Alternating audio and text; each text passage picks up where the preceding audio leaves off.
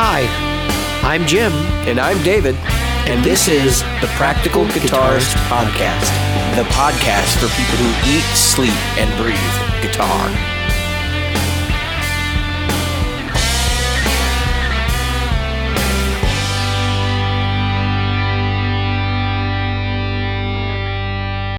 Hi, Jim. Hi, asshole. I Yeah. mean, David. I don't know why you'd be calling me that. I did nothing but sacrifice for you this weekend, my friend. You did. You fell on the sword Yeah, it was. while I sat through a 2-hour graduation to watch 3 minutes of my kid actually graduating. Yeah, that's normal for that stuff. Yep. So, I'm gonna do our housekeeping. Okay. And then we can talk about the elephant in the room. Yes. So I'm going through my notes. I got all these notes from Gearfest too. So here's our housekeeping for the day. Are you a regular listener? Why not? Subscribe to The Practical Guitarist using your chosen podcast app. Take the time to put in a review at the service where you found us, our podcast, albeit iTunes, Stitcher, iHeartRadio, or Google Play. Get involved. Find our Facebook group at facebook.com/groups/practicalguitarist. And if you'd like to reach out to us directly, you can do so at questions@practicalguitarist.com. Wow. So, all right, let's hear it. Let's hear it from the man himself. the funny thing is, I spent all weekend practicing to do the 60 cycle hum thing. You know, the buying, selling, trading, fixing, money, breaking, reviewing, playing podcast, and that ended up not happening. So that was kind of useless. But I actually had it nailed like by the time I even got there, because I always like to do it when Steve does it and screws it up. So yep, and then Ryan went.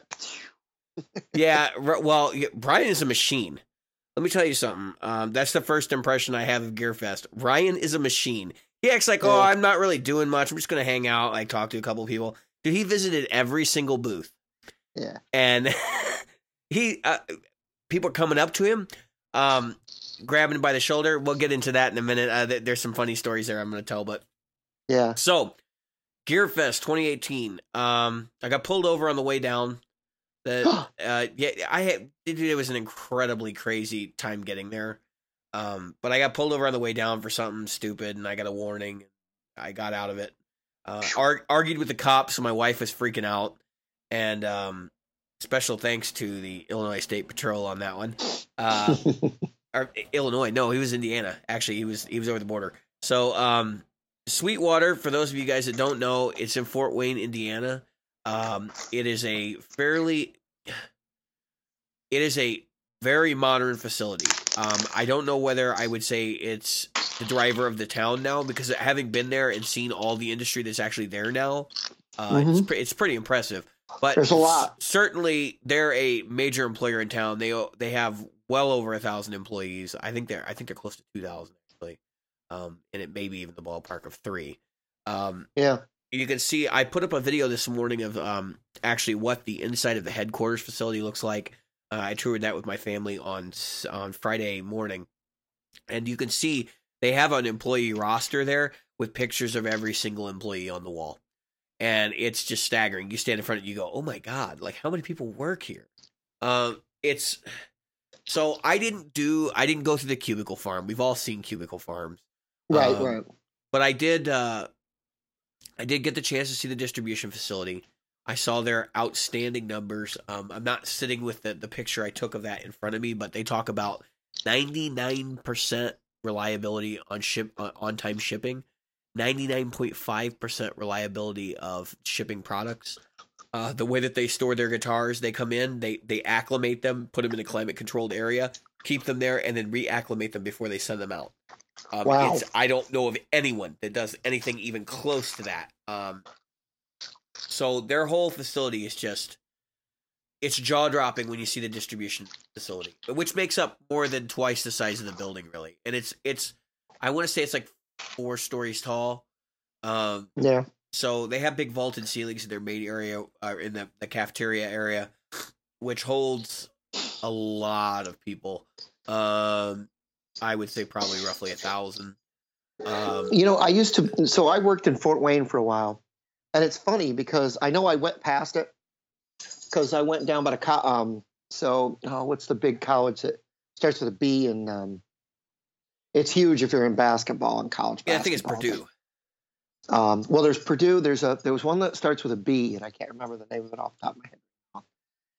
But anyway, so I went over by the colleges because my son wanted to see some of the college basketball stuff that was going on, and then I went to I worked there for Verizon. We have a super head end there. Okay. So I don't know if you know what that means, but that's where you take your satellite feeds Right. and your large feeds and put them into your the back end of your network, Right. so that you can distribute it for video. So that place, we had a lot of employees there. And then I saw the colleges. I want to say there's 3 large colleges in the area. And yeah, there's multiple large schools there. So, and then of course, obviously, so it was more as a college town. You didn't fly in and out of there, and I'm sure Ryan will attest to this. The airport is like one. There's 2 runways, one for landing and one for. He didn't really talk about the airport too much. He got stuck in O'Hare, so yeah.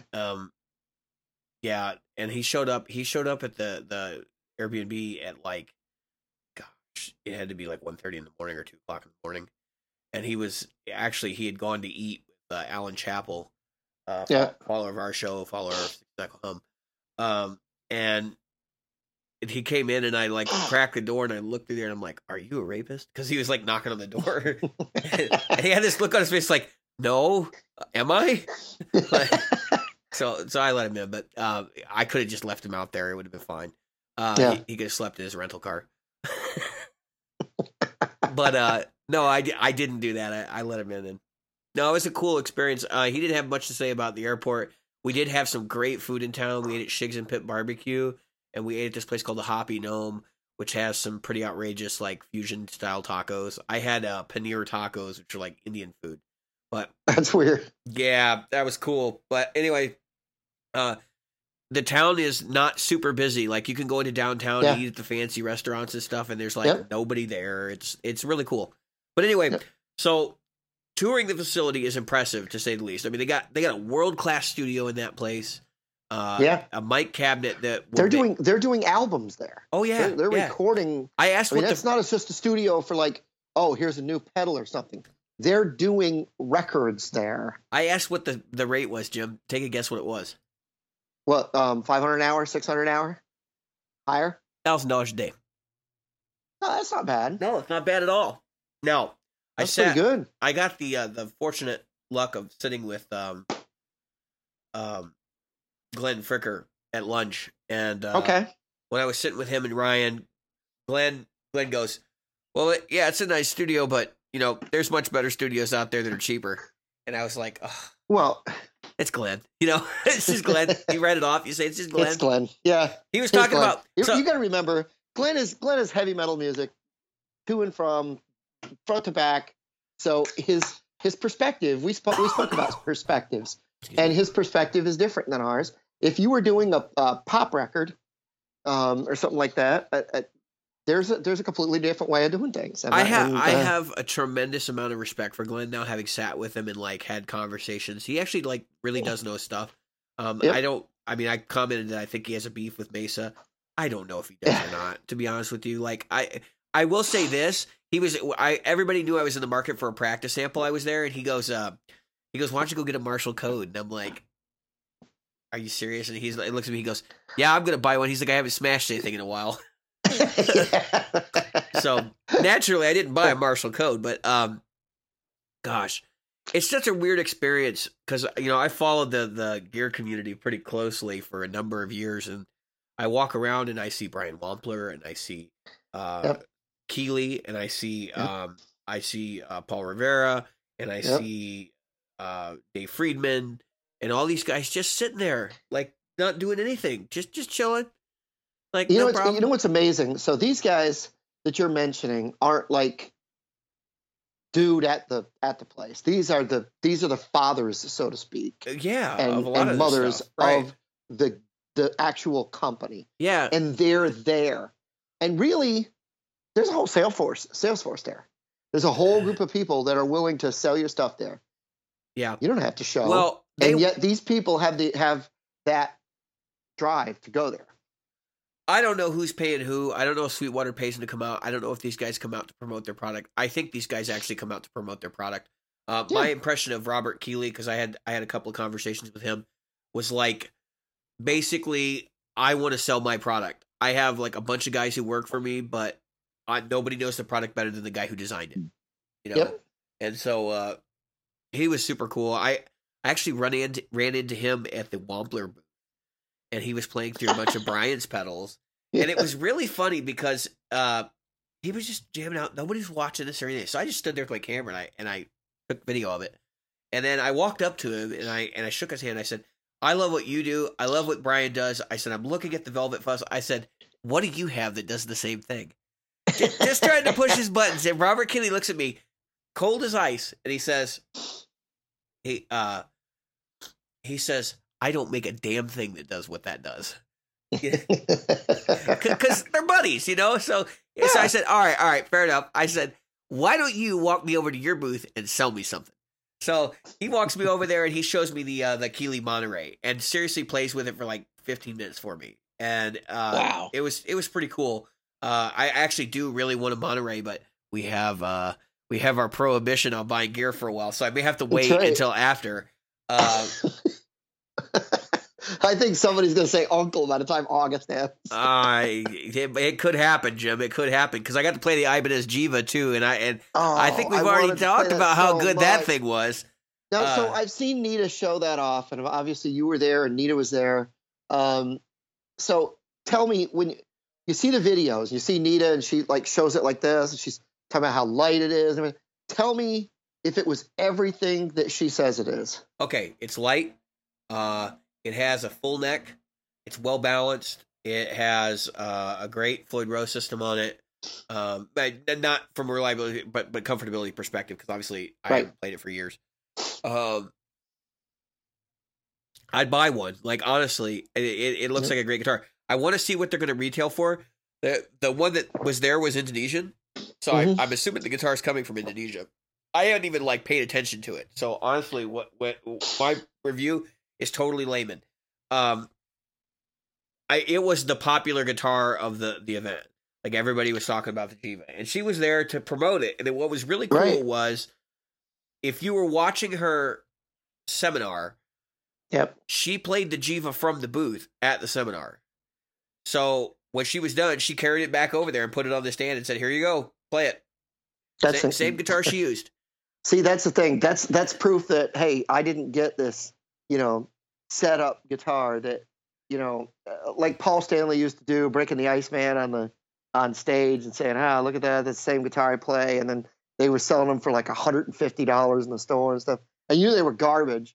You got better guitar from cardboard. He's getting custom shops, No, it's not like that. I don't think she's like that at all. Her seminar is really good. I don't know if Sweetwater uploads any of that stuff to the internet. If they don't, maybe we'll cover that in the future episode. But I saw her. I saw Adrian Ballou. Who is incredible, by the way. And I saw Greg Koch, who is one of the highlights. Yngwie Malmsteen, another highlight. But I'm going to see him in October. So seeing him do a clinic is different than seeing him live. He didn't have his band with him or anything, and it was still cool. But like you could tell, it was still clinic atmosphere. So Adrian Ballou, before you jump past that, people realize Ballou is Belew, not Blue. So if you go looking him up, just make sure you're looking up the right Adrian Ballou. Ballou. That is his name. Yeah, exactly. Ballou, not Blue. And he had his Frank Zappa story about, Amit riding around on his tricycle, giving him the finger because he called him a girl. Good stuff all around. Like the education they provide there. I didn't watch a lot of the non-guitar centric sessions, but I poked my head in the door. They got good stuff going on. It's worth it for the education alone. But let's talk about what I really want to talk about is why you should go to this event. Like from here on out. Okay. So yes, it's a Sweetwater open house. Everybody's like, yeah, cool. I get to see the place where I order my gear from. Look, I'm going to be honest with you. it's a hard sell for me to order anything from Guitar Center or Musicians Friend ever again, because the way that this company treats its employees is unlike anything I've ever seen on earth. They have a concierge that's available to all the staff that will take your shit to dry clean it. That is incredible. Or pick up your mail.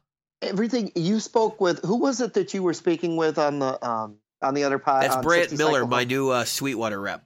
Brant Miller. So Brant Miller is on there, and I think he's a member of our group. I invited him. I don't know if he's a member yet. And he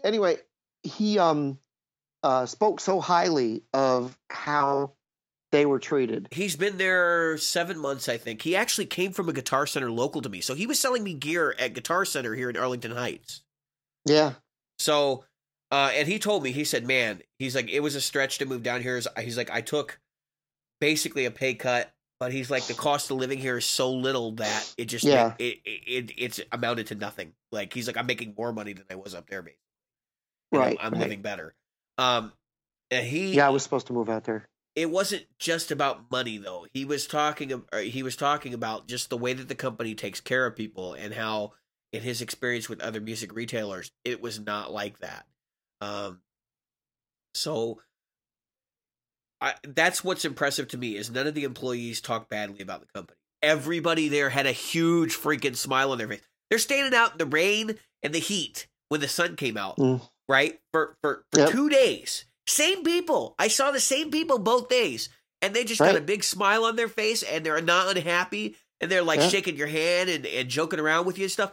It's unbelievable. I've never seen anything like it. You put me in one of my conferences indoors on my feet for 2 days, and I'll rip your head off if you come up to me and start harassing me. Yeah. Okay, so for people that don't know where Fort Wayne is or what that area is like, it is flat. I mean, that is flatland. That is middle America, almost dead center, like Gary, Indiana, close to that area. And so you're talking about, but yeah. As far as the cornfields, cows, a lot of the Amish folk there do a lot of the border around Sweetwater is farms. Yes, soon to be a college campus. They partnered with Purdue. Purdue's going to put their music university on the site. Isn't that awesome? That's pretty crazy. But the thing is, I think that what you're talking about speaks to a problem that's bigger than just in the guitar community, and it is in the community of work in general. When I grew up, I hung out with my coworkers. I drank with my coworkers. I had fun with my coworkers. We had baseball games and softball games and different things like that. Right. And I heard Brent mention that. Now, you'd be hard pressed to talk to anybody 5 minutes after closing. Right. In most places that you work, unless you're in a little startup or really small community work. In larger companies, it's like you just get lost. And you're talking about a place that's got 1,000 people who do stuff together. And I think that they all have bands together, and I mean, it's crazy. It's basically 2,000 gearheads in a building who you put them all together. What's going to happen? They're going to sit around and talk about gear and play music. That's what they do. Yeah, and I find that in a company that size, the fact that Brant actually referred to Chuck, who is the CEO, right? Yeah, he was shaking people's hands as they came in the door. Yeah. So they care. They don't just care about, hey, let's put on this show for people. Let's show people what we actually do. I mean, we have a slide. We have an arcade. We have a place to eat. How many places do you know that's one of the cost savings that they do is they get rid of any place to eat inside their buildings? They have a gym, free personal trainer. They have a doctor in the building. A actual honest-to-God doctor. But see, I grew up in that. And then somehow America started losing that in larger corporate America. That's a cost saving. Let's get rid of them. And what they don't realize is that's why they have so much churn in their personnel, is because there is that lack of, they don't care about me. Why should I care about them? So many people who come to Sweetwater Gearfest, the first thing they do when they come in is go right to their rep. They go find their rep, and then they go talk to them. Like, that's another thing. Because they do all this stuff, the service level you get from that company is, like, off the charts. Dude, That's crazy. what other company can you buy? If I buy a laptop computer from them, if I buy an Apple MacBook Pro, like what I got in front of me here, and then I buy Logic through them, or I buy Pro Tools, right? Right. And I go home and I have problems with Pro Tools. You're going to be calling DigiDesign, the company that makes Pro Tools, right? Right. No. You can call Sweetwater. They have their own on-site technical support people who will help you and are certified in this stuff. Yeah, that's great. That's incredible. It's free. You don't pay a dime for it. I heard you guys mention they have a Plek machine. They have a Plek machine. What was the cost on? Because I'll bring a guitar next year, or maybe $200. Yep. That's awesome. It's a setup and Have Plek. a guitar Plek? Yeah. You can do that spa day, Jim? Worth it. So I'll bring their service PRSs. center is pretty incredible. It was not open for touring because they were actually doing work, but like they have observation windows and you can watch what they're doing. Right. They know what they're doing, and it's incredible work. Frank Zappa's SG was restored there. Weasel took it there, and they restored it. That's right. But yeah, so I mean, it's an incredible place. It's like going into the North Pole. So anyway, you go through that's the interior of the facility. We haven't even gotten out to the show floor and what goes on out there, right? So they have like 10 tents or 15 tents, and they're huge tents. They have air conditioning and humidification control in the tents to control all of the the humidity levels for say their 10 top PRSs that were filling this one booth, and everything they have there you can buy. It's not like NAMM where you're not allowed to buy stuff there. Right. If it's there, there's a price on it. You can go to the guy. Yeah. All he does, he scans your badge, and it puts it in your cart, and then you check out inside later, which is super cool. Like, I was buying stuff all weekend long. I needed a lightning cable. The first thing I needed was a lightning cable. I was like, I'll just go buy one for the store. It's like $15. Scan it. I went and picked it up. Then I was like walking around. I was like, oh crap! I need to get a practice amp. Like I knew I had to do that today. So I went and I found a practice amp. I went and I looked at a bunch of different ones. I played the Yamaha THR. I got to play, by the way, at the same time, I got to play the Shuriken and the Shuriken 25, which is the 25-inch scale version. The electronics on them are outstanding.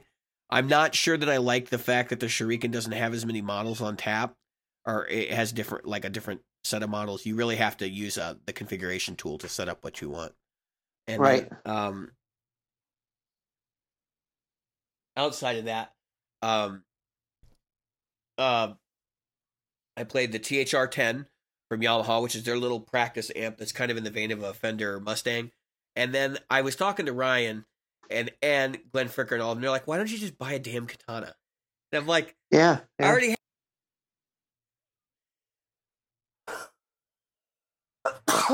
Excuse me. I have a bit of a cold. Picked it up all over here. I'll have to edit that out. They're all, why don't you just buy a damn katana? And I'm like, I already had one.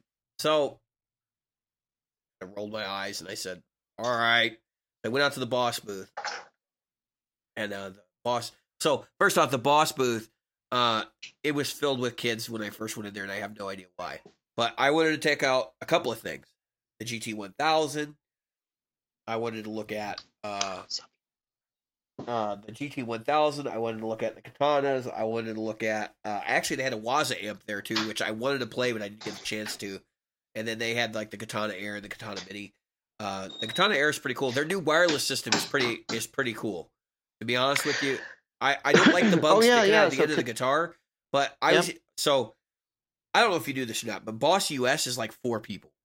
There's like not very many people working for Boss US, right? And the main guy was there, and he was chatting with Ryan, so I did my thing, and I creeped up next to Ryan, and then just started talking to him. And so I stood there for a while talking to him, and like we were talking about the Katana and the Katana Air and the Wazacraft pedals. Man, the commitment to quality in that company is just absolutely insane. They're burning entire runs of Wazacraft pedals if they don't fit quality control standards. Like, and when I say burning, they're just melting them. Like, I've never heard anything like it. They take honor very seriously, and if they can't get those Wazacraft pedals up to snuff, it's gone. They eradicate it. And he said they'd done that 5 times. So you're talking about the Boss Katana. I actually went to see a country band before I headed up here. I'm in New York, folks. That's why my audio is a lot different. Anyway, and the country band, the lead guitar player who had incredible tone, he was playing, through, to give you an idea of how he wasn't saving money, he was playing a high-end EVH Wolfgang through sinusoid cable into LaGrange. He had all these, really nice pedals into a Katana.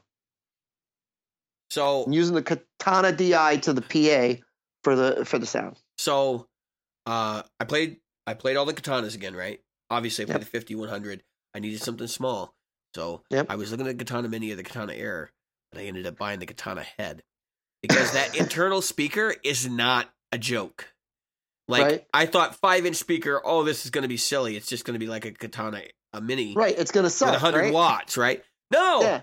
I could mic that thing up and be like completely cool with recording it. It's ridiculous. Really? Yeah, it's not that bad. Like so the bass is a little heavy in it maybe, but it's not bad. And the amp itself, it's got all the same features as the regular Katana, and it's MIDI controllable. So it actually works out better with my Helix in a lot of ways than my Mark V does, because I can just run a MIDI cable between it, and then I can actually use it to switch presets, pull up different stomp boxes in the Katana that I don't have on my Helix floor or whatever, and just go to town with it. So I'm really excited to have the head. Like I just had never really considered it as an option because, well, for one thing, it's 100 watts, and another thing, I didn't think the 5-inch speaker would be worth it for like playing around the house. And I live in a condo, so and that little wattage selection thing works for the little 5-inch speaker that's in it. So you can dial it all the way back to 1 watt or whatever it is, or all the way up to 50 or 100. And at 100, it's a 10 watt amp. I mean, it's pretty loud. But so we took it back to the house and we were jamming with it that night. And Ryan showed me some stuff with the reverb on it. He found out that there's a glitch in the spring reverb that he can exploit. And I was pretty impressed with like his reverb skills. He can do things with reverb pedals that I've never seen before. That guy knows how to. He can play a reverb pedal. That's he's all a king I'm saying. of reverb, right? I mean, I say king of reverb. He is as far as being practical with reverb. I mean, the guy does space like surf. He does surf rock and surf rock. But it's like so much beyond that. He knows the reverb so damn well.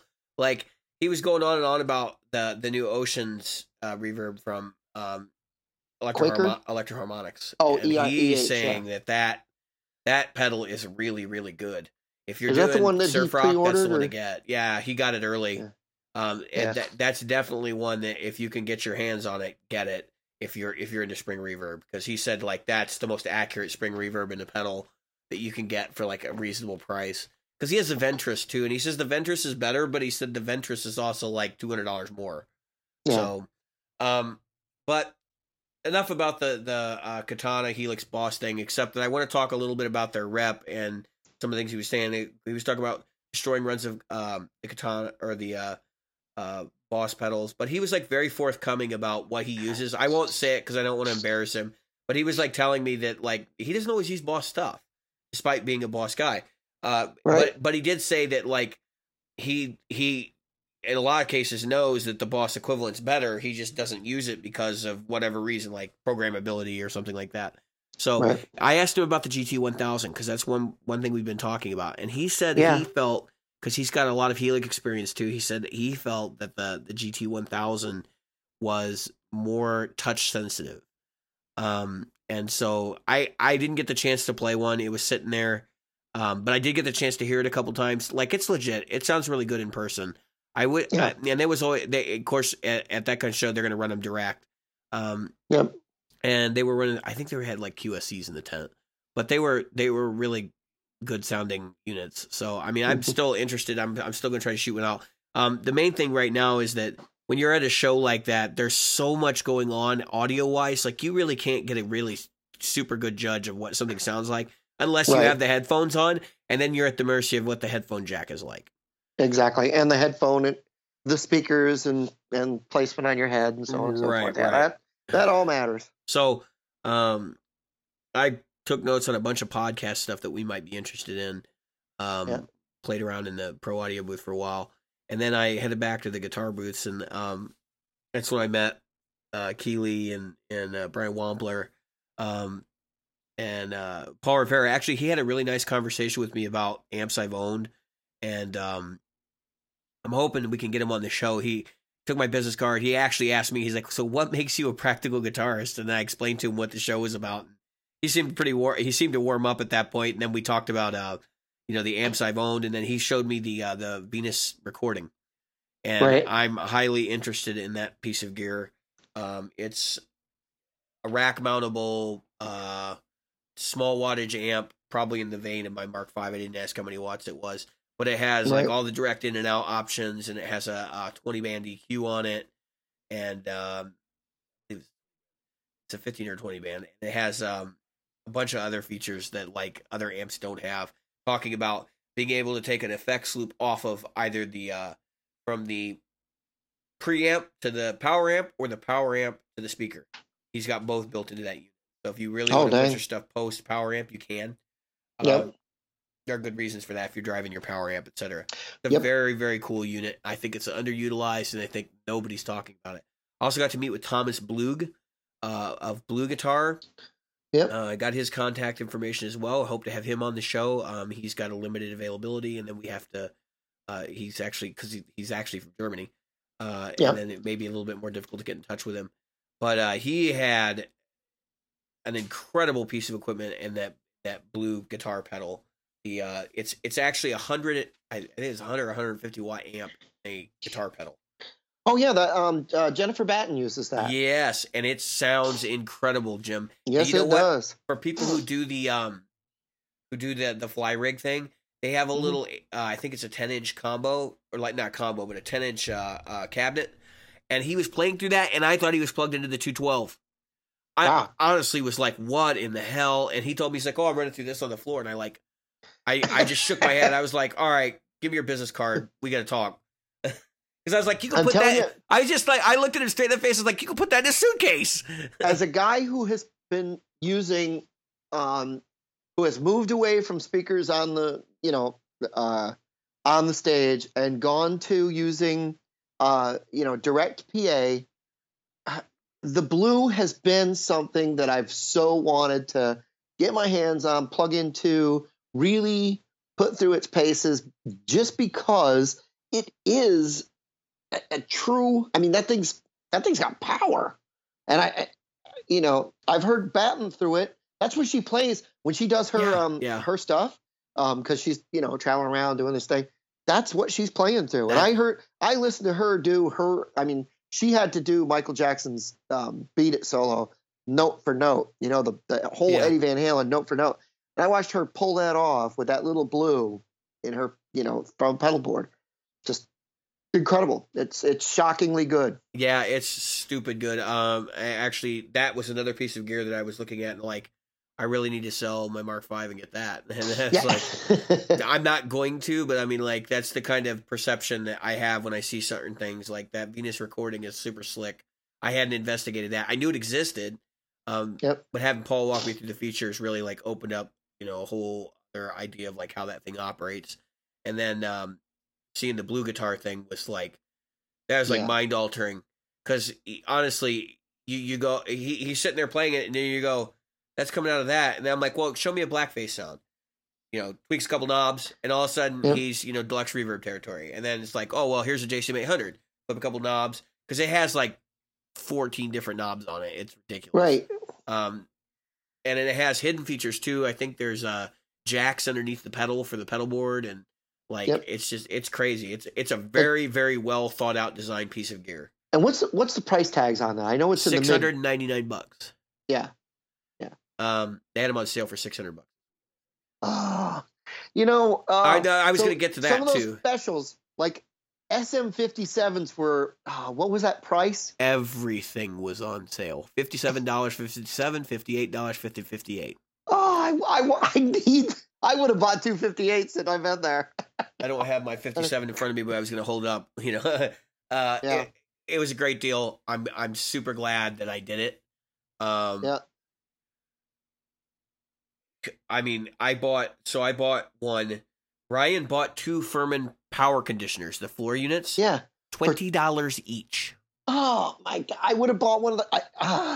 If I hadn't spent $650 this weekend, I would have bought one too. Here's money. Get me those power conditioners and mail them to me. They're still cheaper than I would have paid. $20? I'd have had you get 2, put them in a box, ship them to me. I'll pay the shipping. Honestly, and I still would have been cheaper than getting them. For next year, I think I'm just going to put $20 a week away for a year. Oh, just for going to Gearfest. I got to put 100 or 200 away a month to go there next year, because I definitely think I want to get that Nita Strauss Jiva. Yeah, and that would be a great time to do it. Is at a Gearfest, especially if there's a chance she's there. I mean, I hope we get a chance to talk to her about that, because that's an amazing guitar. All right, so the Jiva is one thing. My highlight guitar I played this weekend was, and I don't even know what the model is, but and they're all very, very different guitars. Mm-hmm. But I played one of the Dave Friedman guitars, the Friedman amp guitars. That's interesting. So he's doing guitars now. Yes, and they're built by Grover Jackson. Oh, yeah, and they're incredible. They're like $2,000. And they're incredible. I played one that I was like, if I had $2,000 right now, I would have bought it. Yeah. It was one of those instruments. And then I played another one, and I was like, if I had $2,000 right now, I'd buy this one. That's how incredible they are. They every one of them I picked up was like, wow. You got to put a link in the description thing, because first of all, I've never heard of them before you messaged me the other day and said, I vaguely knew they existed. So are they Stratish? Are they less? Yeah, they're on the Charvel side of like super strats. So more like conventional strats. They have Floyd Rose, like the ones I played. They had Floyd Roses. They had dual humbuckers. They had a Floyd Rose. Yeah, David. Enough.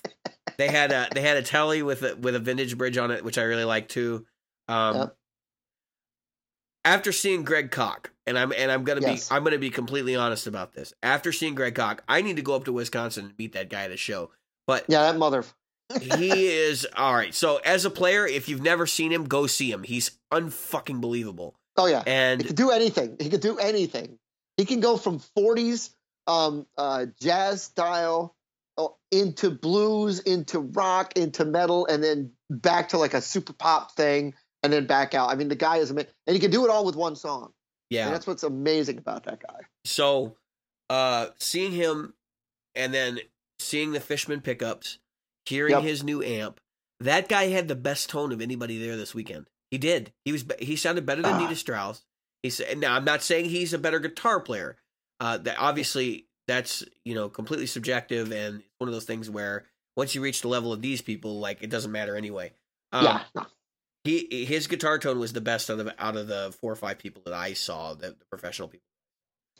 That being said, he had his Koch amp there, the Greg Koch prototype. Yeah, the Greg, and it's sounds great, Greg. Jim. I know you're waiting on it. It sounds great. I've been waiting. He was supposed to. So he was in the works with somebody because and it fell through. He was going to release a Telecaster type thing. It was going to be built in Mexico and had this whole thing going on. And it wasn't Fender, but I don't remember who it was. He was playing a Reverend Telly. Yeah, he plays a Telly. He puts he's got who makes his Furman? Fishman makes his pickups. Yeah, and his Fishman pickups are the real deal. They're right. hot. So he's always said that his Desert Island guitar is a Telecaster and blah, blah, blah. Let me tell you something. So you've met him. Yeah. Or you've at least been near him.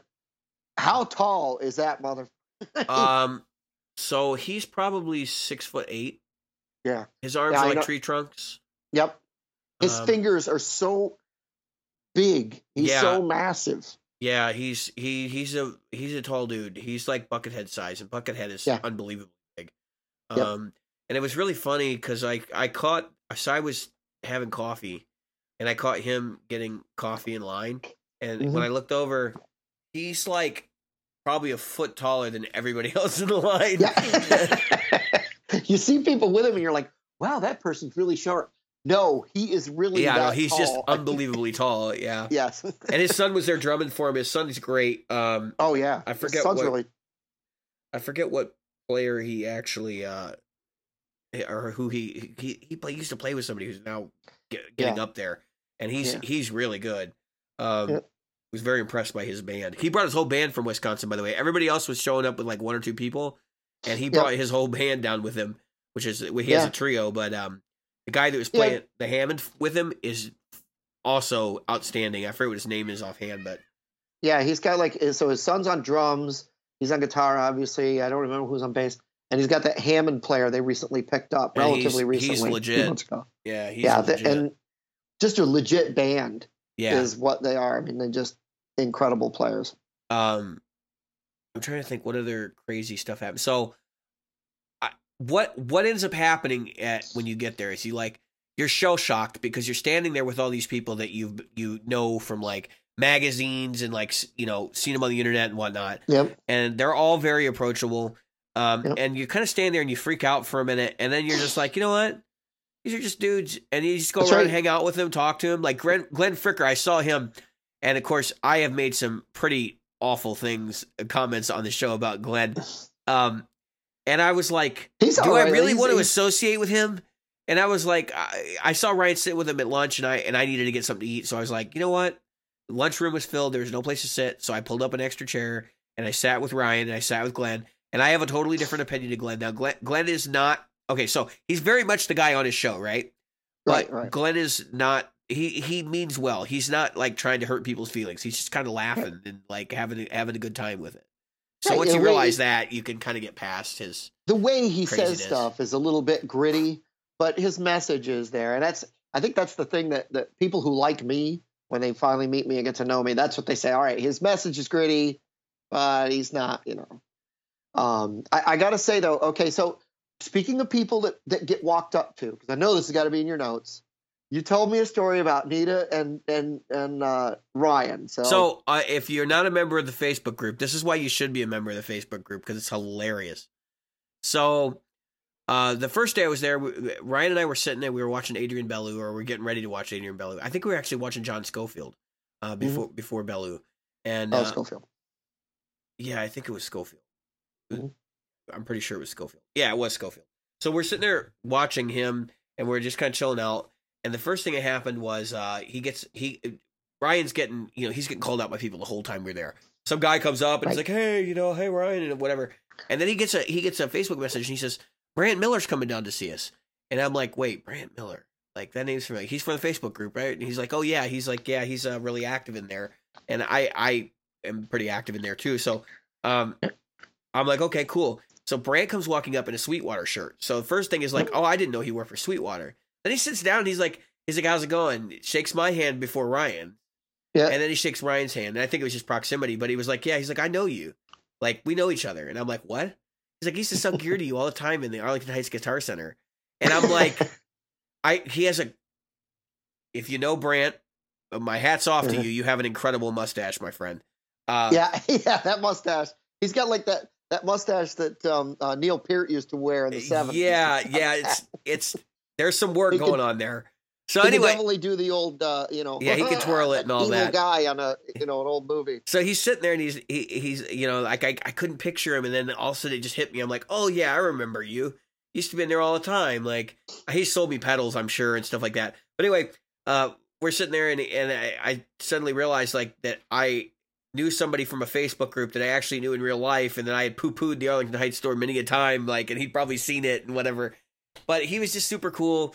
And we all actually ended up going out to dinner, and he actually, Brant, we owe you one next year because he bought us all dinner.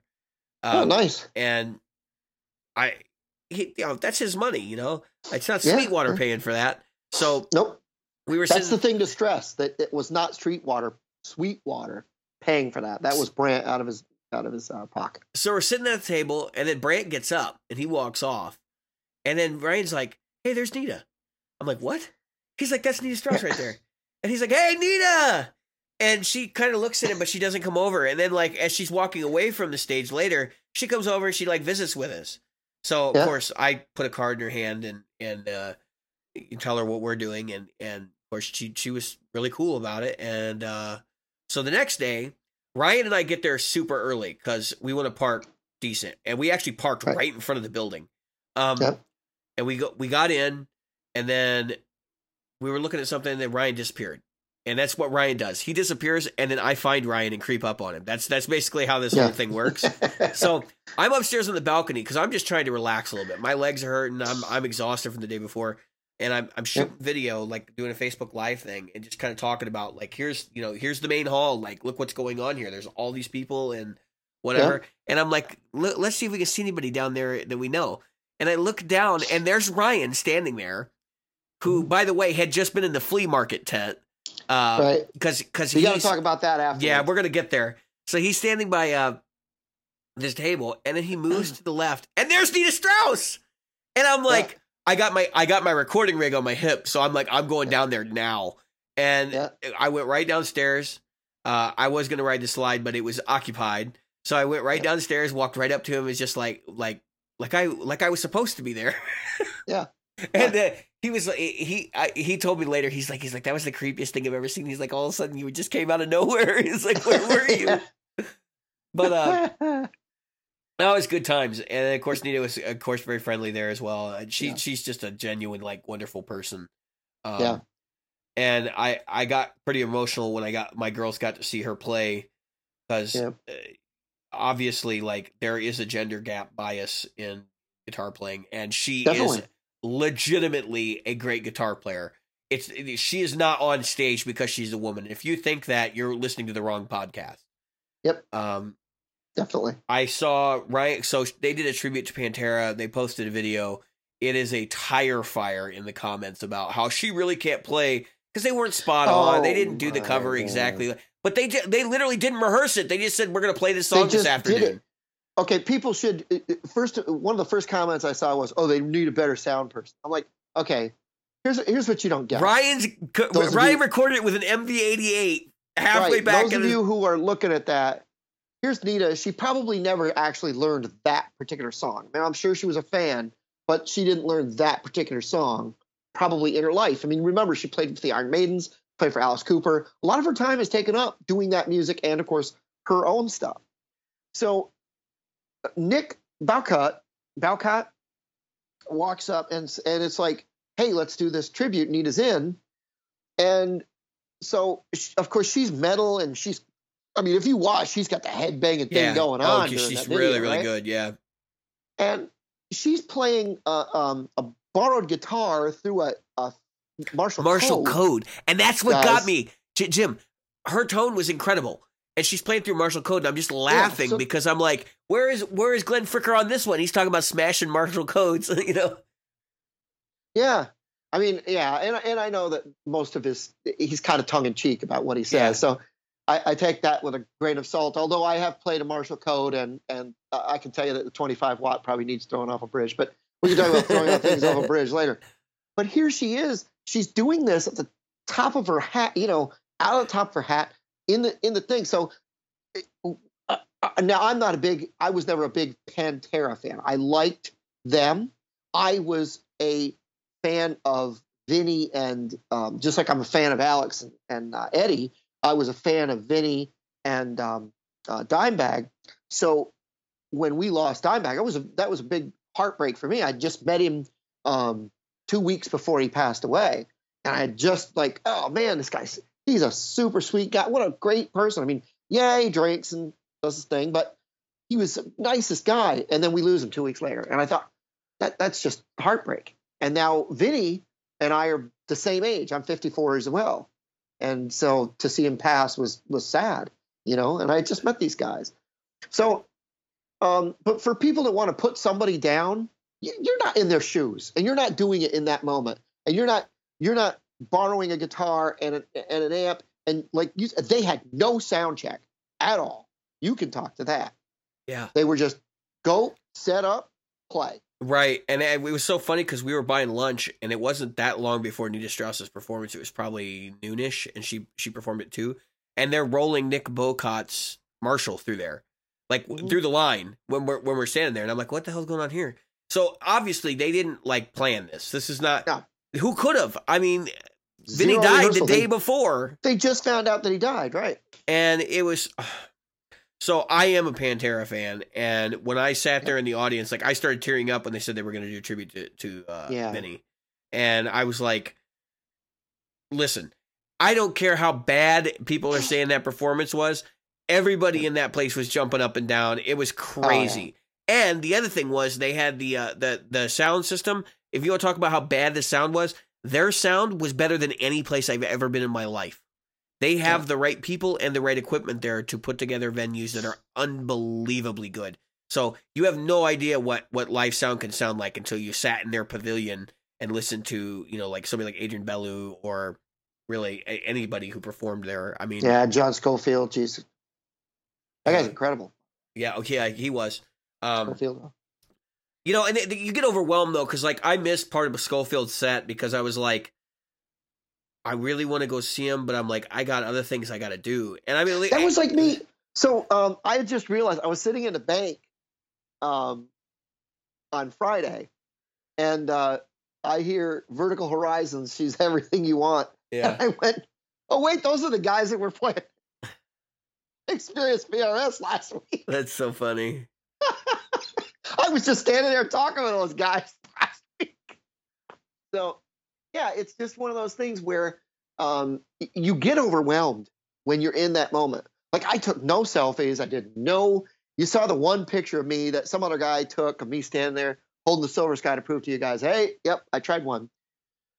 And because I got to be honest with you. So I know you meet a lot of people, and I do want to talk about that throwing off a bridge thing. You meet a lot of people, right? While you're at these things. And it sounds like it's really this, oh my God, it's exciting. But after you meet like one person you go, they're people just like I am. It's not that they're not important, and it's not that they're not, they don't influence our lives. It's that you realize, well, they put their stuff on just like you and me, and they really don't want to be bugged.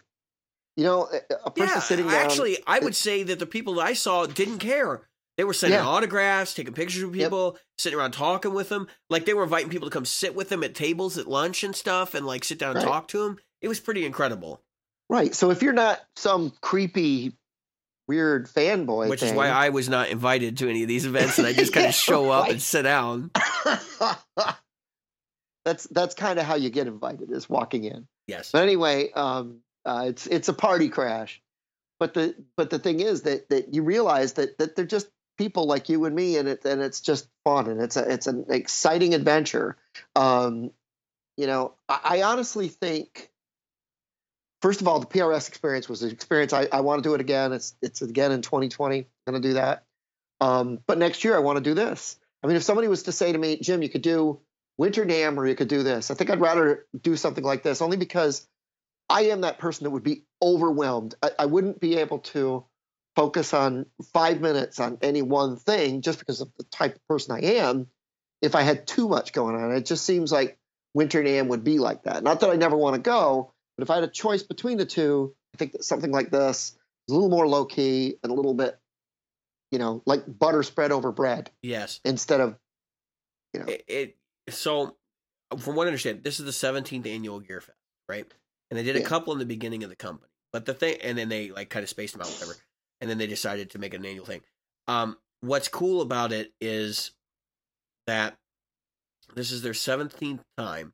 This is like their 7th since they started carrying guitars, or 10th since they started carrying guitars. Because in the beginning they didn't carry guitars, and so it's just now starting to take off. Right.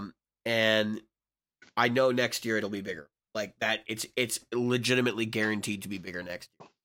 And I don't know who they're going to get for talent. I could see them adding another day, to be honest with you. Yeah. And I think that's why Like they do do a it Friday, Thursday. Saturday, is because they Yep. know that they're going to eventually have to spill over into Sunday. It's so the deals are great, the entertainment's great, the education sessions are great. The fact that you get to actually talk to the reps that sell this gear to Sweetwater and get their take on stuff is great. The there's really only two things left to cover, and that is what it's like to walk around with somebody like Ryan Burke, and the flea market. Which the flea market is fun. We'll start with the flea market. All right. So you go in there, and it's basically people who have brought their stuff, and some employees from Sweetwater who are selling their own personal collections. And you'll see stuff that is vintage, and you will see stuff that is vintage garbage.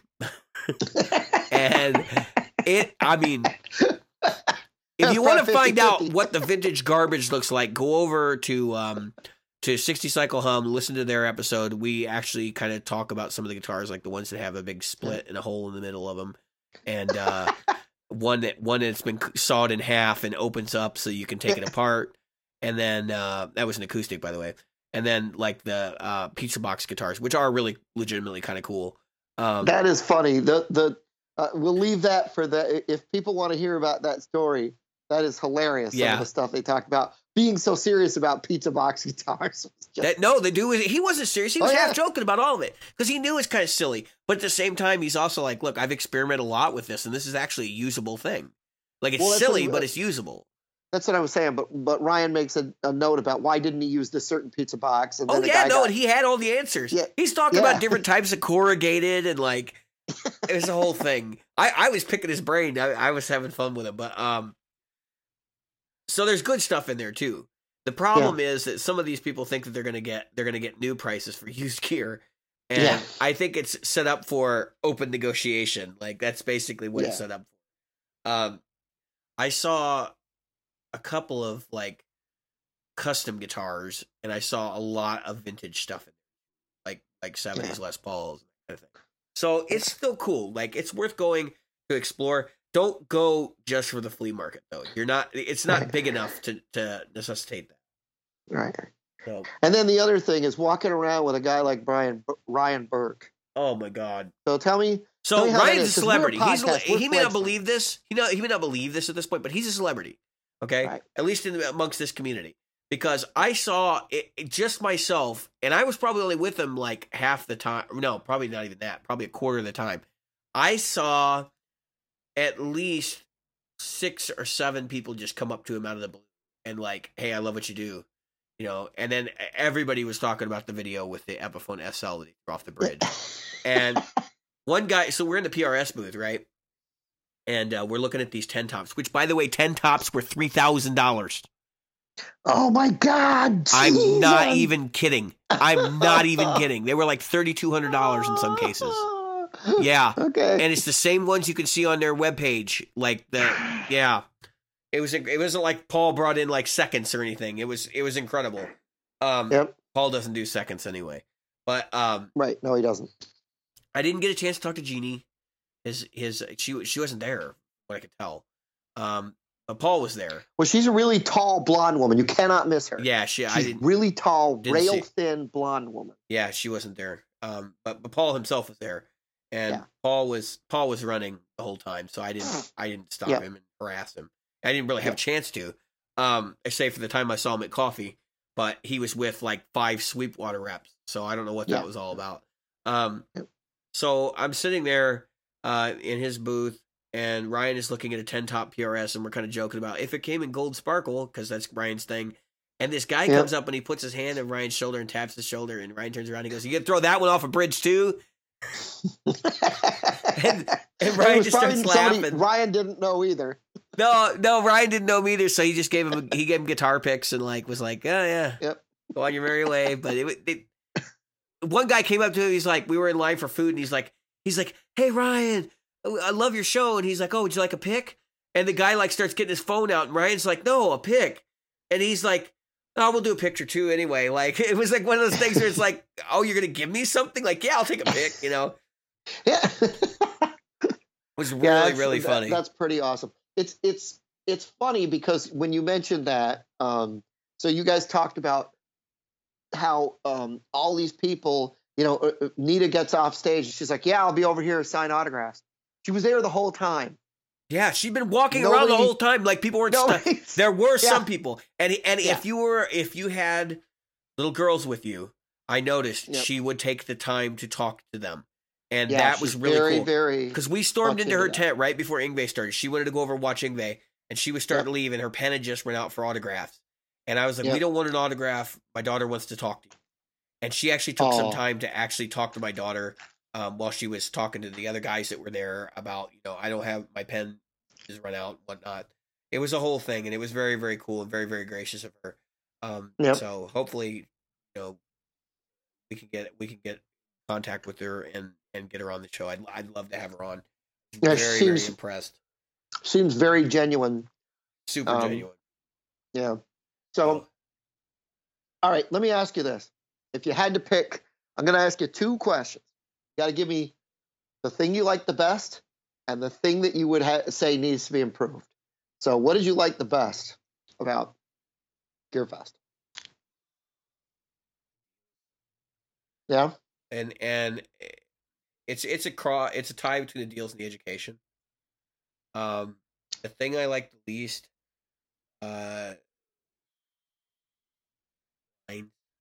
but you know what? Yeah. There's just so many people there. And where they put the deal zone was what caused that. So the deal zone is square at the head of the cafeteria, and the cafeteria is a long area, and you have to go through the deal zone to get outside.